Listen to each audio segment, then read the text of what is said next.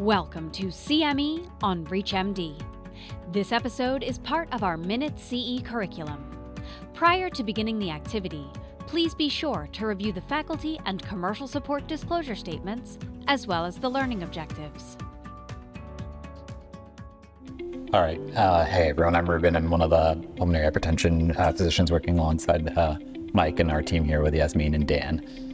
Figured I'd start first with an executive summary, just give you all the answers, and then we'll go into why this is a hard topic to really pin down and what some of the data are in terms of getting to this summary here. So I was tasked with discussing the epidemiology and the incidence of both CTEPH and CTED, or chronic thromboembolic disease. So as for most rare diseases, the data on this is pretty scarce.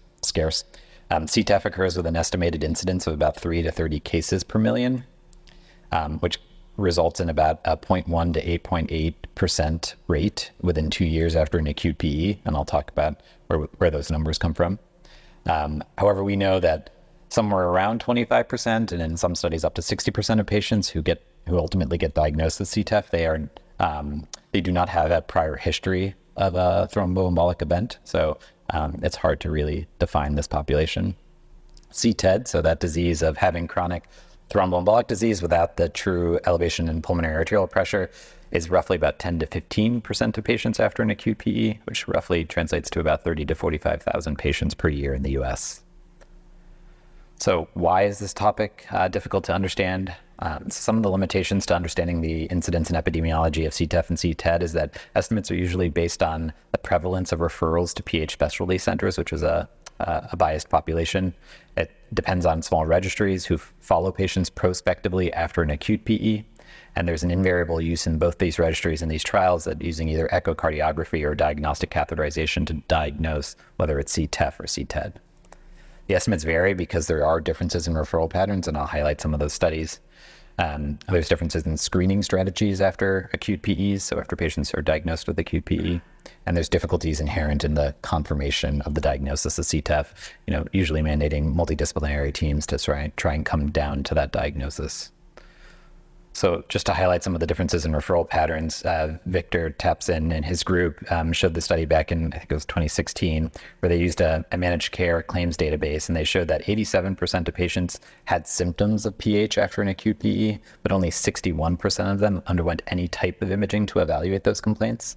Locally, we here demonstrated that over about a 3.5-year period, which roughly equates to about 2,500 patients with PE in the Northwestern system, we demonstrated that 12% of those patients who were at risk, only 12% of those patients who were at risk were referred, and that distance from our CTEPH center was one of the big differences among those who were referred at risk and those who were not referred who were at risk. So how we get to the incidence and epidemiology of CTEPH, start first with the incidence and epidemiology of acute PE. So from an acute PE perspective, this incidence ranges from 104 to 183 per 100,000 person years. We know that the incidence of an acute PEs has been increasing, especially over the 2001 to 2009 period. So in that bottom graph there on the right of your screen, you can see that the incidence stayed pretty much stable up until about 2001. And then after 2001, the incidence started to increase. And we attribute that increase just due to our improvements in the diagnostic imaging of patients with symptoms or suspicion for acute PE. Our group, Dr. Kediga, Dr. Carlin Martin, and colleagues demonstrated that although this incidence is increasing, prior to 2008, the actual mortality of acute PE was actually on its downward trend. It was a negative 4.4% adjusted mortality. But over the period of 2008 to 2018, that adjusted mortality actually started to increase to about a positive 0.6%. And there were also racial and gender disparities that were highlighted in this nationwide data set that they looked at. The issue with chronic thromboembolic disease is it's also very hard to diagnose. So in a pretty decent study that used high probability VQ scans, defining chronic disease as having at least 2 perfusion defects. 29% of patients with an acute PE have residual perfusion defects at 6 months. Those patients who have those residual perfusion defects are more likely to have dyspnea. They're more likely to have higher echo-derived systolic PAP pressures and a lower 6-minute walk. And they found certain risk factors for that persistent perfusion defect: age, time between the symptom onset and diagnosis, and a degree of obstruction at the time of an acute PE. We know that the recognition of an existence of this post-PE syndrome, or CTED, it further complicates our calculated incidence and estimates of CTEPH. So how likely is CTEPH after a PE? There's been many studies that have looked at this. This is the meta-analysis that combined many of these studies. And you can see here on the screen that 16 studies with about 4,000 patients in all comers at the top of the screen there. The incidence of CTEPH after an acute PE in all comers is about 0.6%, 0.56%. In survivors of acute PE, that increases to about 3.2%. And in survivors without major comorbidities, that incidence is about 2.8%.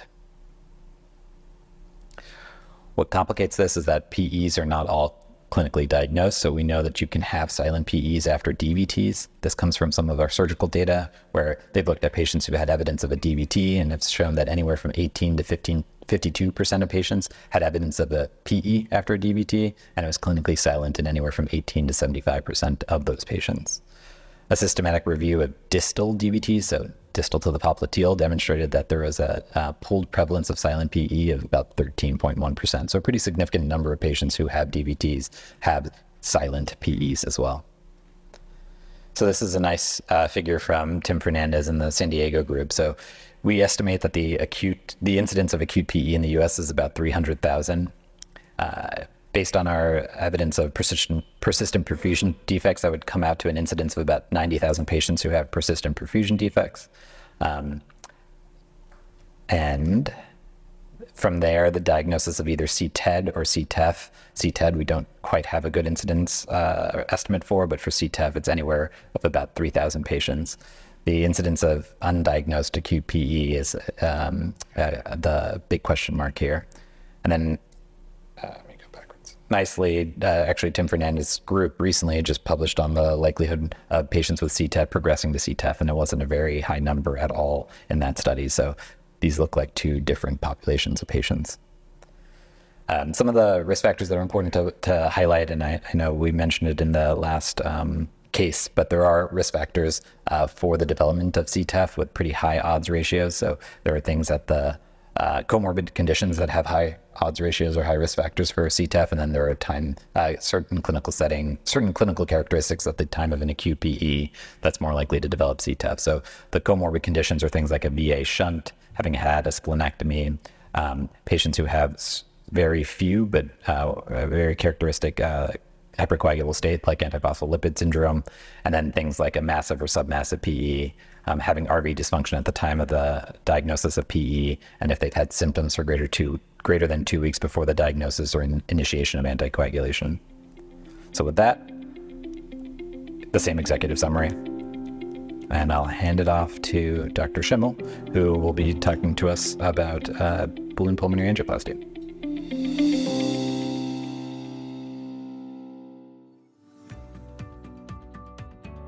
You've been listening to CME on ReachMD. This activity is jointly provided by Global Learning Collaborative, GLC, and Total CME, LLC, and is part of our Minute CE curriculum. To receive your free CME credit or to download this activity, go to reachmd.com/CME. Thank you for listening.